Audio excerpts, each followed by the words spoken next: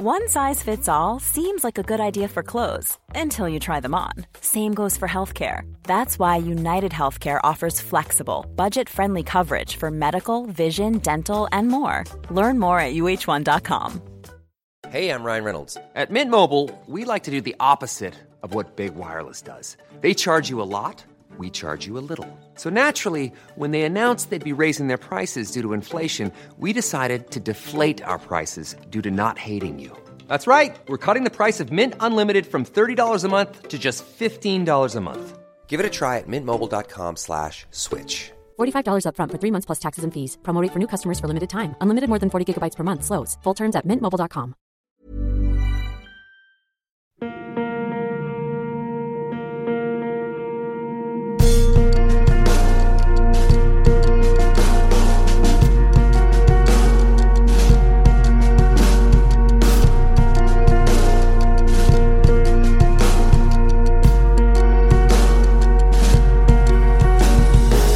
Hey guys, and welcome to Paranormal Thoughts Podcast, and as always, thank you for joining me. In today's episode, I speak with Sky Evans, a professional Bigfoot researcher. Sky is a part of the Bigfoot Field Researchers Organization over in America. Just to give you a little bit of an idea of what we talk about throughout this interview, we get a lot of perspective about what the Bigfoot's characteristics are like, and also Sky has a ton of really incredible stories while he's been out in the woods actually looking for these creatures. So we get a lot of perspective, get a lot of information, and I've definitely come away from this podcast with a lot more knowledge. If you want to know more about Sky and his research into Bigfoot, definitely check out his website. The website is www.squatchedlift.com. There will be a link in the description of this podcast. Also, just before we get started, a couple other things. There will be a new podcast every fortnight. 2 weeks ago when I uploaded the last episode, I decided to make that a goal for this year, and that's what I'm sticking to currently. So every fortnight, you're going to get a new podcast. And also, we are on SoundCloud as well as iTunes, depending on what your preferred way of listening to the podcast is. Subscribe, follow, and as always, if you enjoy an episode, give us a like, leave us a rating. It all really helps. After recording this with Sky, I actually spoke to him a little bit about me wanting to go out and look for the Australian Bigfoot, which is called a yowie. And Sky pretty much convinced me just to go and do it. So that's what my plan is. I want to go out, have a bit of a camping trip out in the Australian bush looking for a yowie. And I want to podcast the entire thing. So anything I don't find, anything I might find, and bring it to you guys. And hopefully we could kind of make it something worth listening to. So if you guys want to hear that, definitely follow the podcast, subscribe to us, and of course, leave me a comment if that's something you want to see, and we'll keep you in the loop when that's going to happen in the next coming weeks. Thank you once again to Sky for coming out, spending some time. I really did appreciate it, and I think anyone like myself who's interested in the topic of Bigfoot, you're really going to enjoy this. Thank you. Hey Sky, how you doing? Good, how are you? Not too bad. Thanks for joining me today. Yeah, thank you for having me. Anytime. Sky, why don't you just tell me a little bit about yourself? I am a musician, and I've been playing music professionally for the better part of like 10 years or so. I've been doing Bigfoot research for the past 5, serious Bigfoot research for the last 5, and I'm currently very busy because I'm moving to Japan at the end of March. Okay. Just out of curiosity, what do you play? I play typically just a guitar, but I play in this country ragtime band where I play banjo. Nice. Yeah. And so I sort of like dabble in a lot of bluegrass instruments and mandolin, and I took piano for a long time, but then sort of fell out of that as I like hands-on string instruments, I guess. But I can't play violin or anything. Like anything with a bow, I'm terrible. No, that's cool. Yeah, I've been playing drums for probably about the same time as you just mentioned. Yeah, so yeah, I do music outside of all of this paranormal kind of stuff as well. So yeah, that's sort of my other life. But yeah, awesome. So when did you start getting into the whole interest in Bigfoot? So when I was a kid, my school had a sort of this garage sale where I found a book called Monsters, Who Are They? Or something, and found Bigfoot in there. And I was like, oh, that's cool. So I've always been into like chupacabras and the Loch Ness Monster and cryptozoology stuff. But I was coming back from a trip from this place called Bullard's Bar, California, where people have houseboats. And I was looking off the side of the road, and this is like a super popular highway. And I looked back on the side of the road and thought I saw something walking up, 20, 30 feet up in the trees, walking. And I turned as we drove past it, and I could still see it moving. And, whether it was a Bigfoot or not, I kind of don't believe that it was one, but there was something there. And so I was like, and kept that in the back of my mind. But then I was finding Bigfoot podcasts somehow, like 6 years ago, probably. I was listening to podcasts, finding books, and I was like, oh yeah, this thing called Bigfoot exists still. And so I decided, one day on the off chance at work, I looked up Bigfoot and found the BFRO and saw that they did expeditions. And I was like, well, I better put, sort of my money where my mouth is and get serious about it. And so I shot him an email, signed up for my first expedition. And ever since I was sort of hooked. And that was, I think, back in 2012, I think, maybe. I mean, 5 years isn't a long time, but now every trip has sort of blended together where it's just like, it's been my life recently. So that sounds great. What is the Bigfoot Field Researchers Organization for people who aren't familiar?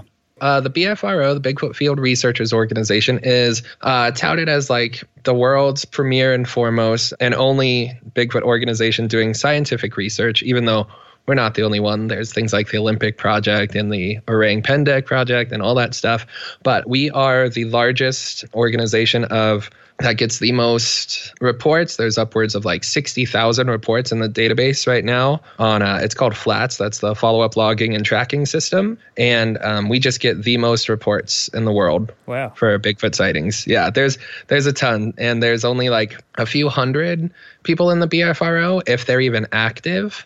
There's like, people are like, why isn't it updated a lot? And it's like, well, we all have other lives. No one is like paid just to do this. You're only really paid if you do expeditions or something, That's really great to hear that there is organizations out there such as the BFRO with dedicated people taking time out of their days and their lives to go out and do some actual research. Yeah, definitely. And like, I've made some of my best friends doing Bigfooting, and, the fact that it's pretty much all on a volunteer basis. I mean, you get either invited in, someone has to vet for you to get in, but everyone who's in it wants to be there, and everyone's really like-minded with the one goal, and we're all just sort of doing the best we can with what we got, and Matt Moneymaker has also culminated stories from like that John Green gathered, and Renee DeHinden. So there's historical stuff in there, but he also just had this great idea of, the internet is this thing where we can culminate and build this big database. And so that's what the BFRO is like this huge database. Why do you believe in Bigfoot? What really resonates with you to believe that it's not just people maybe misseeing some other creature out in the forest, that they actually are having these experiences? Oh man, that's so hard because it's like a purely selfish thing that I would love to believe that there was, when Pangea formed and, something must have crossed over and there's a missing link. But, as far as Bigfoot goes, and it's so like everything I'll say here is so cliche, but there is just millions of acres of untouched forest land that something more, I believe something more has to be there. And people can't just all be misidentifying things. People see bears and, or they say, oh, bears walk on their hind legs too. But, that thing isn't 7 to 10 feet tall as people say they see, So there's a ton of misidentifications. I think there's more misidentifications than people would like to admit, but there are some very, very credible sightings that happen. And so I think something has to be out there, but that's also some sort of romantic thing of like, if there's like, oh, there's got to be a God, there's got to be more to life, there's like got to be something more to the forests in North America. I agree with you. There would be a lot of forest, or in my case, a lot of bush that is uncharted, and we just don't know what would be out there. So the probability of Bigfoot is definitely there. My next question is, I want to know some of your case files, some of your stories, some of your evidence you've gathered over the last couple of years of being a Bigfoot investigator. Oh, geez. Well, so I have been with the BFRO, I think, for 2 years now, and I've honestly only investigated probably a handful, maybe about 10 that I've looked into. If I were a good thorough investigator for the group, I would go through and like follow up on each one. But of course, I cherry pick the ones that are most interesting and say, oh, I'll go back and, follow up on those lesser ones later. But there was one that I followed up on, and there's a town nearby called Carson City. It's Nevada's capital. I knew the area exactly, and it was from a firefighter, and said he saw a white one running across the side of this mountain. And this was at like 10 a.m. on a Sunday. And that's one of the ones where I was like, there's no way, there's absolutely no way. But he was really cool about it. He's not one of the people who's like, I know what I saw. He's like, yeah, it could have been anything. But I saw this big white thing running back into the mountains off of this field over this hill. And just, figured I should report it to you guys. And I was like, that's awesome. People like him are what we need more of, is like having skeptics in mind of, I don't know what I saw, but I saw something. And then there's another one from, I think, 2011 at a nearby town. I don't know. Do you know where Lake Tahoe is? Have you ever heard of that? I have heard of it. Yeah, so Lake Tahoe is like an hour away from my house. There's this town called Incline Village when you go into town from Reno, where I live. We had a big old snowstorm up there, and this guy and his father were driving along the road, and they saw something run up. It was a road crossing from the beach side, and crossed and ran back up into the hills. And this was at, I think, about 5 a.m. And so, wintertime here, it's still extremely dark out then. But they said that they saw it run across from, I believe, left to right. So from the beach side up into the hills. And they rolled their windows down and said that they could hear something howling. I mean, I would never think to roll down my window if I saw a Bigfoot and it's like a huge blizzard outside. I'd be like, man, I'm cranking that heater. And definitely, But yeah, and I mean, outside of a bunch of bogus reports that I've looked into, just I mainly help with expeditions and help lead people on night hikes and things. And I've had some stuff happen on expeditions that I've been a part of, so that stuff has been crazy too. Yeah. So when you go out with the Bigfoot Field Researchers Organization, are you going to some hotspots, maybe some recent sightings, some past sightings which have been reported?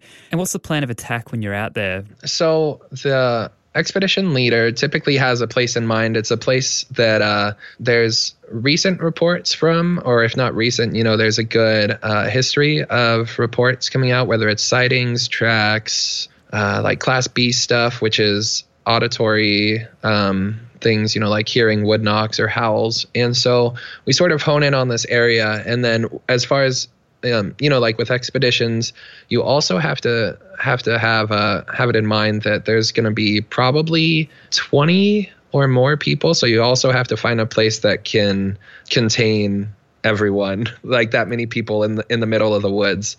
So you have to find a big plot of land that's not private, that's, accommodating and, not driving 40 miles up dirt roads the whole time. Of course. But typically the expeditions run, people show up on Thursday and go home on Sundays.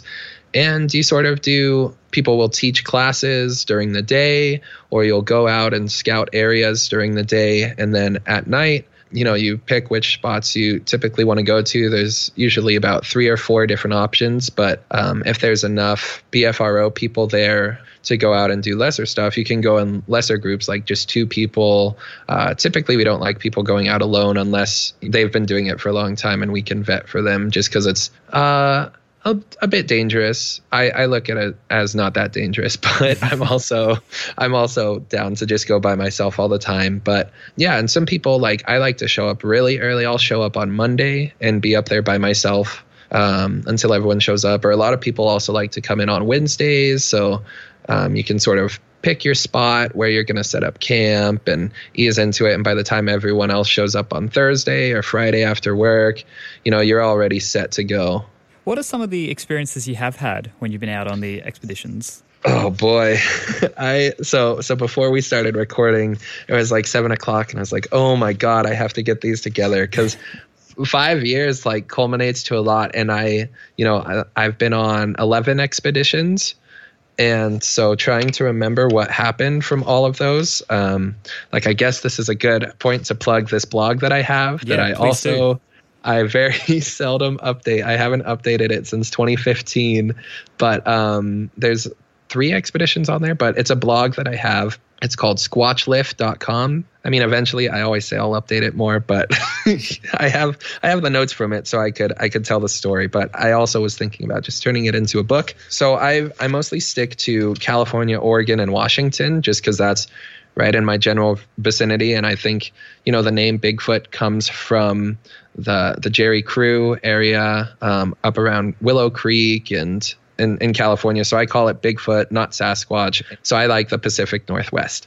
So the first expedition I ever went on was on the California Sierras expedition. And it's this great group and this great site. But there's a history of this area where a ranger was doing, maybe it was a ranger or someone looking into all the ponds nearby. But a ranger heard something screaming in the woods. So he goes up, is walking and comes across this deer with its legs broken, its hind legs broken, and it's screaming there. And then he looks, I think, to the side, and then he sees the Bigfoot, and it's staring right at him, and he just booked it out of there. The story goes that he went right to the ranger station, turned in his badge, everything, and he just up and quit. And so that was a hard story to dig out, I guess, but that's why we go to this area. And so my first trip, there's this thing called the Bratwurst incident. That's what we've named it, where there are these 3 big, muscular, tattoo guys. You'd see them at the gym or at the latest, Monster Energy sponsored arena show. And they had a lot of experience in the woods, and they're camping with their big trucks far away from everyone else. And there's one night where they left their styrofoam cooler on the back of their pickup truck with the gate down. And so they had some hot dogs or bratwurst right, on top if you open the lid. And so one of the guys, the biggest, muscular, most tattooed guy, he wakes up in the middle of the night and he's just paralyzed with fear.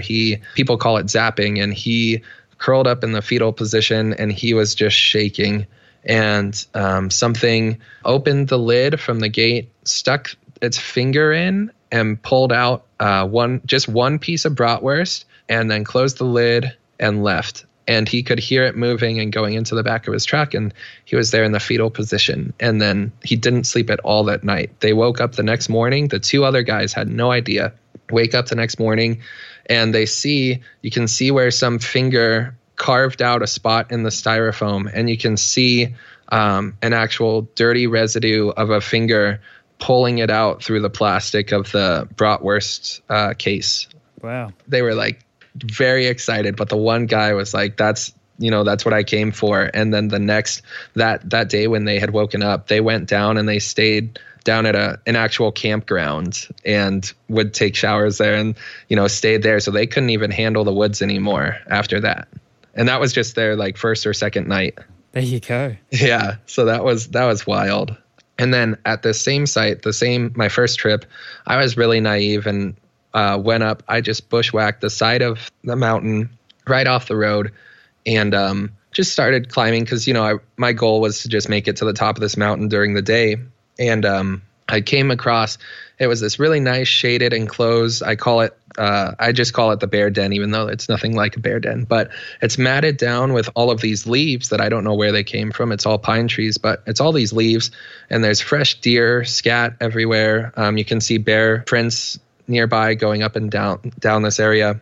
And so I'm sitting there taking a breather, and all of a sudden I hear right off away from me, not 10, 15 feet away up in the trees, I just hear these rocks tapping together, and it's just clapping, and it's doing this rhythmic pattern of these 2 rocks, and it's just and it's these definite rock on rock things going on. And I was like, that's interesting. So I get up and I walk around and try and find 2 rocks, and I find them, and I just start going back and forth with this thing. And when I would go, it would go, and we just go back and forth. We never matched each other or anything, but we just went back and forth. And so I was like, I'm a Bigfoot researcher now. I'm going to pull out my phone and record it, And so I pull out my phone and hit the voice recorder button, and everything just stopped. And I waited for 10, 15 minutes. Nothing ever happened again. So, yeah, so I put my phone away, and that was the the end of that. That's incredible.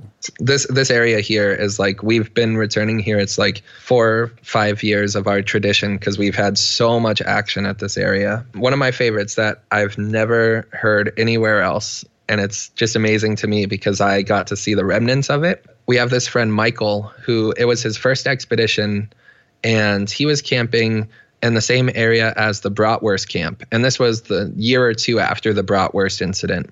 And he's up there camping by himself. He's got the whole, like, from where he is, he's just got this pretty nice open area, a bunch of fallen logs, but open area that backs into the side of the mountain. And he sets up his toilet paper roll on a V on a tree, like, you know, where you can fit the roll on, but you have to bend down 2 branches to get it in there. You know, there's like 2 little pieces at the end. So you have to fold those in, stick the toilet paper roll on, and then when you let go, it stays in place. Okay. And so he sets his toilet paper roll up. And the next morning, we're all, you know, I have this group and we're in, I guess, the middle camp. So we're between main base camp and Bratwurst. And he comes over to us, the 4 or 5 of us who are there, and he's just carrying this whole wad of toilet paper in his arms. And we're just like, oh my God, what is going on with this? You know, this crazy guy, Michael, that this is the first or second day we met him. And, you know, is he going to drop a load on us or something? And so he actually does. He brings over the toilet paper and just drops it in front of us. And we go, huh, what are you going to do with that? And he goes, you'll never believe it. And so that's how he picked it up. But in his camp where that toilet paper roll was, something had pulled the whole roll off without breaking a sheet, and it just laid it end over end. So something just folded it over and over itself. Like, it wasn't shredded. Everything was in perfect condition. It wasn't dirty. It was just end over end. And you could see the glue off the back that holds it to the toilet paper roll. And so something had pulled that off, laid it end over end. But it was incredible. And I mean, I initially wouldn't believe that. But because I could see the glue at the end, and then just after, you know, now having known him for a few years, he doesn't mess around. You know, he was up there alone and he had no idea. And he claims he woke up to that, and I couldn't see him having the patience to pull that off and fold it end over end. But it was perfect condition toilet paper. So this was 2 years ago. I had shown up. It was an actual expedition. I was camping by myself at this meadow. It was, you know, Monday night, nothing happened, you know, so I was kind of pissed off because, you know, I show up and I'm like, all right, let's get something happening. And it never works like that. And then Tuesday night leading into Wednesday morning, for some reason, I woke up in my tent and I sat up, and this was at exactly 1 o'clock in the morning. And I woke up and I was like, why, you know, thinking to myself, why am I awake? And then I hear 3 big steps. It was just boom, boom, boom, and it stopped, and it was coming towards my tent. And this must have been within 20 feet at least, but you could feel the ground shake and you could hear the steps as they were being taken. So there was boom, boom, boom right towards me, and it stopped. And then there were 4 steps leaving, going back over the road into the trees, and I just hear boom, boom, boom. And then on the 4th step, there was a branch break that was under the weight of the step because I couldn't fully hear the impact of that step. Something broke on the 4th. And I was like, holy God. And I was like, this is incredible. But, you know, should I peek my head out? I was like too scared. And so I regret not looking out. But I think something came up to check me out and then just took off. But, you know, I didn't turn on a light. I just looked at the phone and the time. And I think I was also just kind of annoyed that I was woken up at 1 a.m. But I mean, it was terrifying at the time.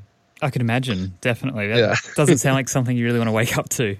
Yeah. And like my friend Jerry at work is like, you know, maybe it was a bear or something. And I was like, no way, because I'm not going to hear just 3 impacted steps coming towards me and then 4 leaving. And on, you know, you would hear the little bit of gallop with the quadruped, the 4 legs. Mm-hmm. Man, that's wild. But I didn't see it. So it's just a Class B thing. Hey, it's Danny Pellegrino from Everything Iconic. Ready to upgrade your style game without blowing your budget? Check out Quince. They've got all the good stuff, shirts and polos, activewear, and fine leather goods, all at 50 to 80% less than other high-end brands. And the best part? They're all about safe, ethical, and responsible manufacturing. Get that luxury vibe without the luxury price tag. Hit up quince.com/upgrade for free shipping and 365-day returns on your next order. That's quince.com/upgrade. I'm Sandra, and I'm just the professional your small business was looking for. But you didn't hire me because you didn't use LinkedIn Jobs. LinkedIn has professionals you can't find anywhere else, including those who aren't actively looking for a new job, but might be open to the perfect role, like me. In a given month, over 70% of LinkedIn users don't visit other leading job sites. So if you're not looking on LinkedIn, you'll miss out on great candidates like Sandra. Start hiring professionals like a professional. Post your free job on linkedin.com/achieve today. Ever catch yourself eating the same flavorless dinner 3 days in a row? Dreaming of something better? Well, HelloFresh is your guilt-free dream come true, baby. It's me, Keke Palmer. Let's wake up those taste buds with hot, juicy pecan-crusted chicken or garlic butter shrimp scampi. Hello Fresh. Stop dreaming of all the delicious possibilities and dig in at HelloFresh.com. Let's get this dinner party started. Since 2013, Bombas has donated over 100 million socks, underwear, and T-shirts to those facing homelessness. If we counted those on air, this ad would last over 1,157 days. But if we counted the time it takes to make a donation possible, it would take just a few clicks. Because every time you make a purchase, Bombas donates an item to someone who needs it. Go to bombas.com/ACAST and use code ACAST for 20% off your first purchase. That's bombas.com/ACAST, code ACAST. In Washington, I'll tell this story. Not last year, but the year before. This guy's name is Jim, and there's this area called Little Fish Lake in Washington, and this guy decides to go up and check out the area by himself at night, really late, past midnight probably, because that's when all this stuff occurs.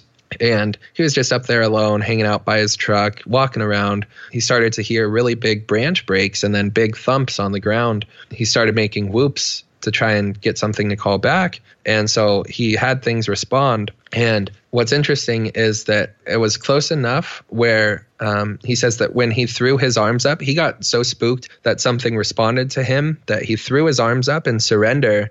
And he's like an ex-cop, so he's used to just throwing his arms up like, thinking it could be anything, throws his arms up in surrender, and it would start to make noise. And then he put his arms down, and that's when everything would stop. He threw his arms up again and something made more noise, and then he put his arms back down and nothing happened. And he was spooked. And so he came back to base camp where all of us were. And I mean, this guy's eyes, they were so wide. I'm surprised his face could contain it, but his eyes were so wide. He pulls up, speeding his way through, pulls up, and he pulls out his chewing tobacco. He takes a dip, and then he grabs the biggest cigar I've ever seen in my life, and he lights that, and he pulls out a bunch of rye whiskey and just starts taking shot after shot. And he's shaking. He's so in shock and just amped up from it. An interesting incident. That same year, in 2015, I went on an expedition in Oregon. This was my first time being in Oregon. We went to this trail called the Rimrock Trail. It was me and this gentleman from Iowa and the expedition leader, Cindy Cadell, her daughter, Megan. It was me, Iowa, and Megan, and the three of us went up on this trail. And the whole time we were up there, we were hearing whoops and calls from across the big meadow that was sort of on our left and the mountains on our right, and it dips down. So we were basically at the top of this mountain. And so we were hearing calls, but we couldn't tell if that was the other group who was making calls because our radio, you don't get radio range like that. And so we just listen in, and then we found this nice log to sit on that's right on the trail. We sit down for a few minutes, and we're just, catching our breath. Coming up over the hill, I hear these two simultaneous voices. This must have been maybe 50 yards away on my right. There were these two simultaneous voices. I called it like kids coming off of a school bus, where it's just this chatter that you can't decipher. You can't pick out kids' language. Who can understand children? But it was these two simultaneous voices. And it was just like, and it was just going like that, just this total nonsense. And then right where our trail would have connected, because I was looking right at that direction, right where my point of vision was, right when the voices hit the trail, it stopped. So I was like, oh shit, did you guys hear that? And they're like, no, what are you talking about? And I was like, these two voices. And then you could hear they must have walked down and then out sort of the direction. So from my right to the left, something was walking out in front of us down in all these trees. So we were on the higher ground and it was below us and something was walking through. And I was like, man, I thought it was elk because it was just these sort of slow, methodical steps. And I was like, I don't want to mess with any elk out here. I've never encountered elk like this. And at night in the woods, I didn't want to get trampled or something, get impaled by the antlers. You know what happens in the woods. And it was walking out in front of us and then it stops. And so Megan and I decide to split up a little bit and I go further down the trail and we start doing whoops back and forth right after one after another. Then I came back and we sat back on the log. And then not even a minute or two later, and this is the most embarrassing part of the story, but the trees and the whole area just exploded in what I call like carnival noises. You just hear like pop, zing, pew, like just all these crazy sounds. And it's just like shining. And I typically never turn on a white light in the woods. It's only a red light if I need it. But you never expect to be in the middle of the woods and hear something like something zinging in the woods. And so we throw on the white light and we are just shining that light everywhere. We have like the phone FLIRs and we're looking through everything and we don't see anything, but the trees are just exploding like there's a bunch of owls in there or something. And we're looking around and we don't see anything above us. There's nothing that was walking out in front of us. We can't see any of it. And then it just stops and we're waiting and we're like, well, that was really spooky. And you can hear it on my audio recording that we're swearing up a storm the whole way back. We're just talking as loud as we can because we're spooked. And so then we're leaving the area. We're going down the trail and getting back to base camp. And we're walking by one of the attendees' cars, kicks open the door and he goes, hey, did you guys hear that? And we're like, oh my God, like throwing up our arms, like terrified. And he's like, something just like slammed a rock against my car. And we're like, no way. And we're out there looking for a rock or a scratch or something in the middle of the night. There's nothing. This all ties together. This is the longest story ever, but it ties together because the next night I decide, me and the guy, his name's Ron, Iowa is Ron. And we decide to go back out the next night and I lead a group and two other people lead, have a couple smaller people and we just break off in little satellite camps and sit. And so I go back to the log where I heard the voices. We don't have anything happen.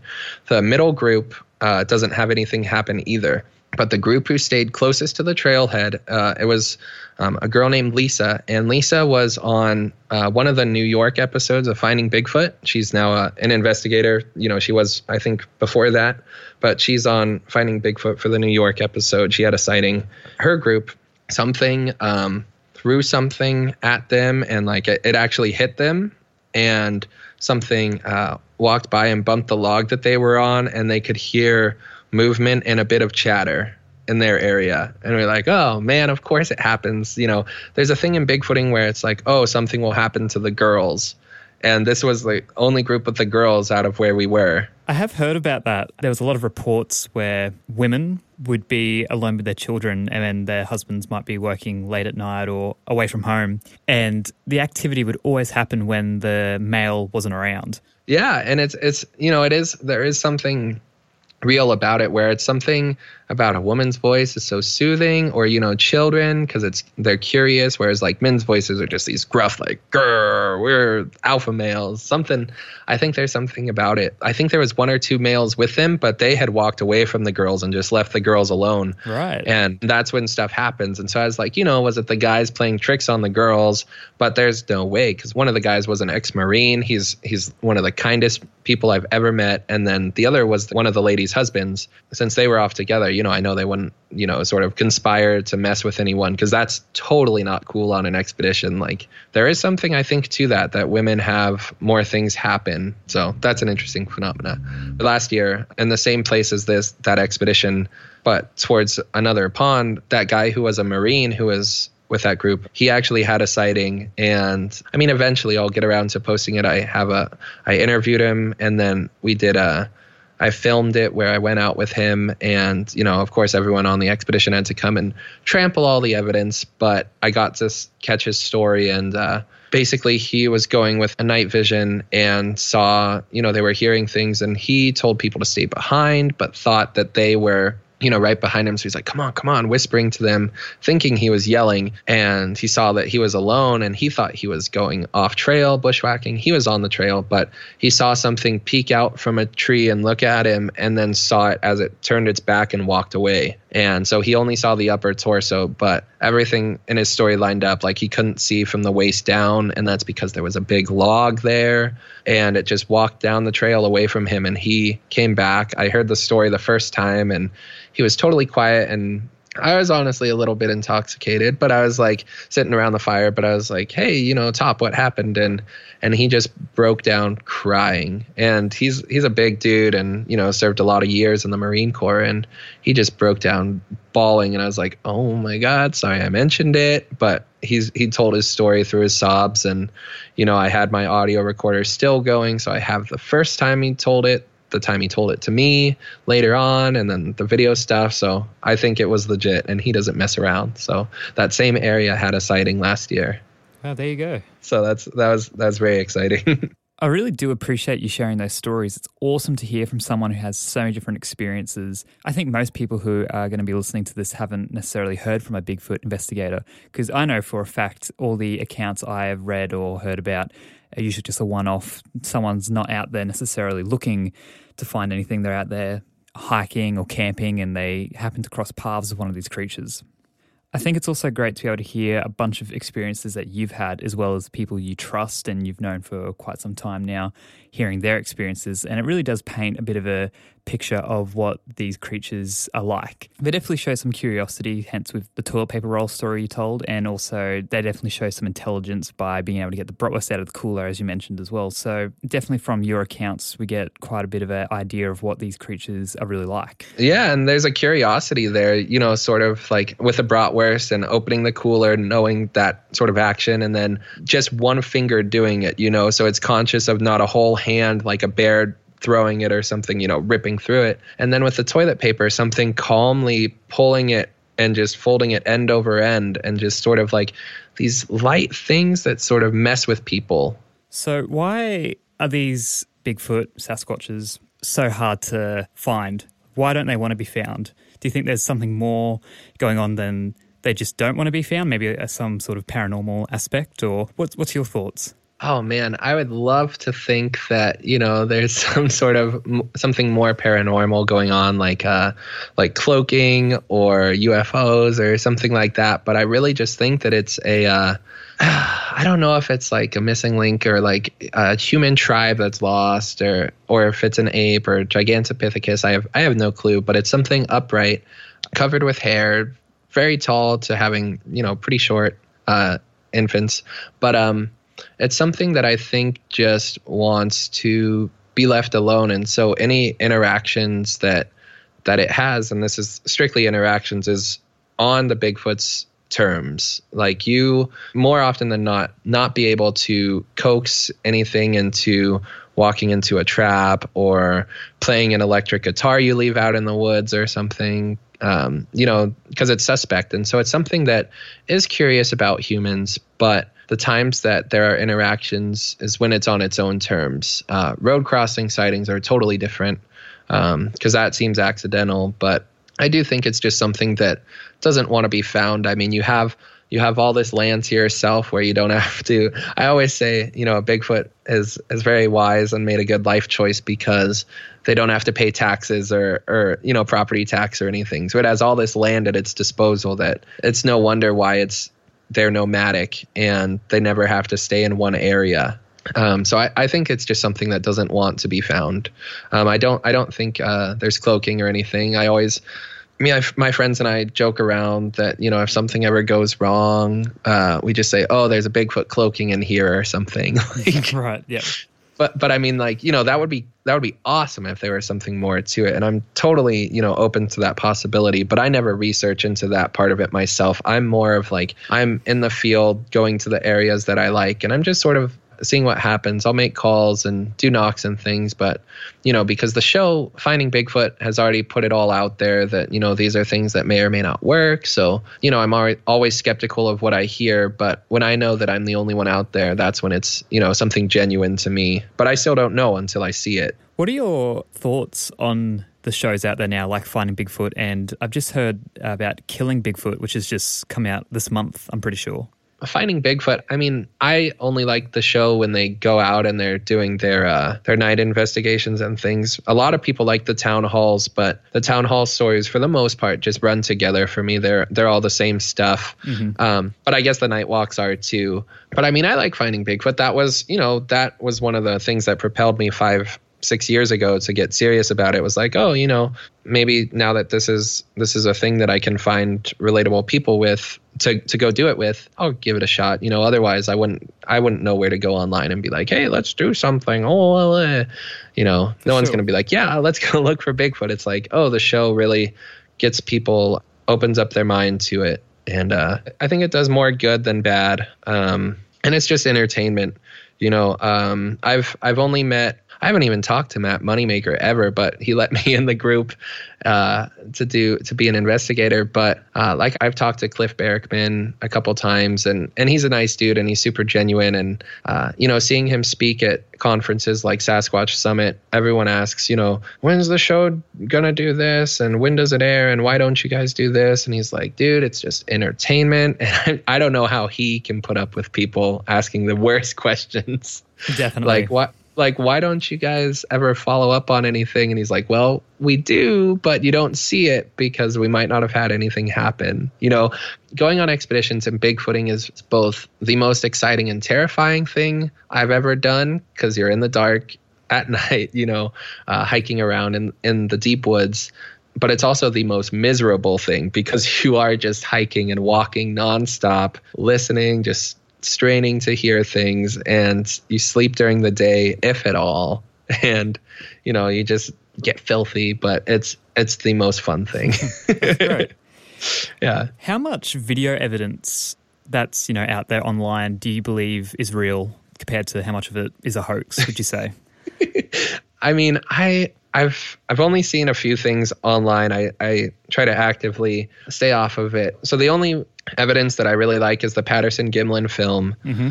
And I really like that. And I was fortunate enough to meet Bob Gimlin a couple times, and he came out on our Washington expedition this last year. So I got to talk with him, take pictures, but he also did a drum circle where he played the drum and did like Native American chants. Wow. And yeah, so that was incredible. And that's all recorded. And he is one of the funniest dudes ever.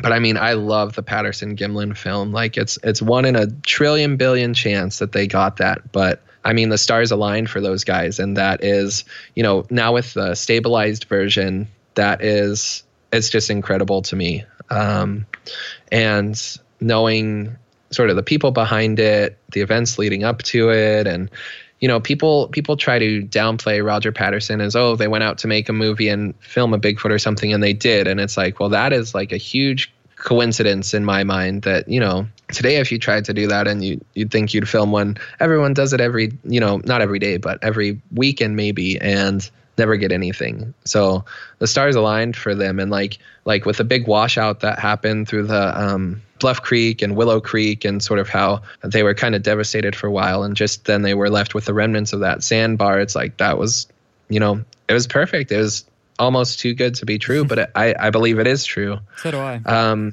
It's incredible. And like, I have been fortunate enough to meet like Steven Strufert, and I'm friends with Jamie Wayne, who are in the Bluff Creek Project, where they're the guys who mapped everything out for the Patterson-Gimlin film. They found the site, they they have the markers for everything. I still have to get down there, but who knows when that'll be. They did all the legwork, they found it, and they have the camera project going 24/7. They haven't gotten any evidence of that, but they found a marten that I think they thought was extinct or very endangered. They got that on film, and they get killer nature videos and photographs from it. So at least they're finding something if it's not Bigfoot.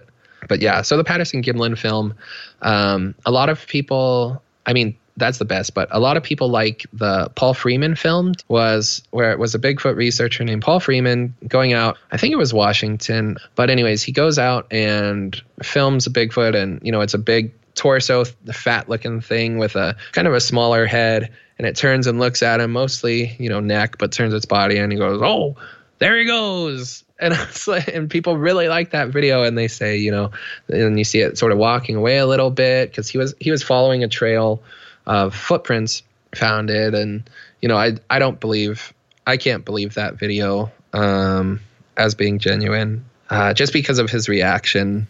I mean, I'm very skeptical of, especially because it's your voice on film, and you just go, oh, there he goes. That's like, you know, something your grandpa would say, like if he was showing like a little kid something, you know. So that's one of the reasons I don't like it. I know people listening to this are probably like, that's not enough to go off of, but I don't believe it. If I hadn't heard the audio, I'd be like, that's interesting, but also like the head movement of where, you know, you typically things are reported where at least the shoulders turn, and it's not a lot of neck work because you don't see much neck because the hair and the shoulders and, you know, everything, it's more of a full body turn. But this thing, it's like its neck is completely human, moving around, and the Bigfoot is also just super like obese or pregnant or something.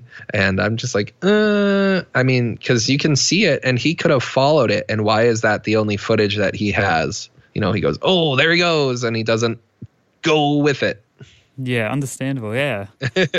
I also just love the comedy videos. Like Tim Peeler is one of my favorites. If you just look up on YouTube, North Carolina Bigfoot sighting, he's my favorite. And then there's this one where this guy's in the woods. I don't know what the video is called, but he's following something, and he goes, oh, look. And he's like filming, and he's zooming in, and whatever, you know, it is, or if it's a person or not, it just goes, whoa. And the guy goes, ah, and freaks out.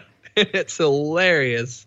But for the most part, I mean, I typically stay off of YouTube for things like that. You have to be very, like, really skeptical, especially if you're going to go looking through it all. But yeah, well, thank you so much for coming and having a chat with me, Sky. I really do appreciate it, honestly. Yeah, thank you for having me, Dylan. I'm glad I was able to reach out and be like, hey, I do a thing and I've done a thing.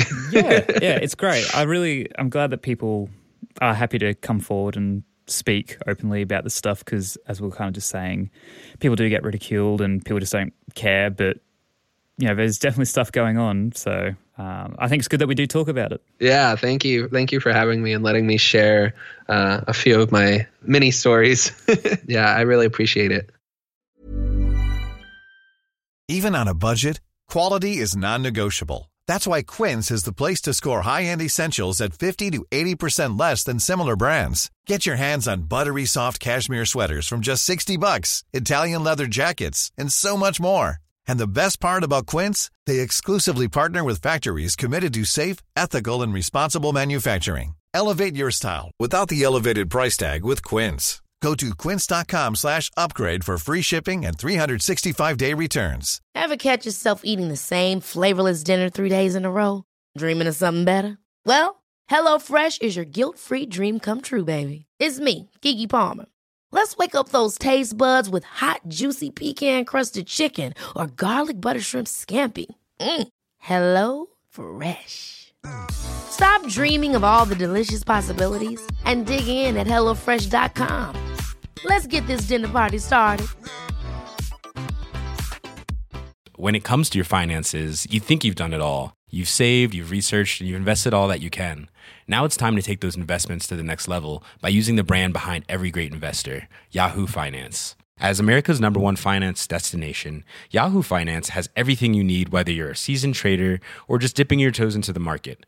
Join the millions of investors who trust Yahoo Finance to guide them on their financial journey.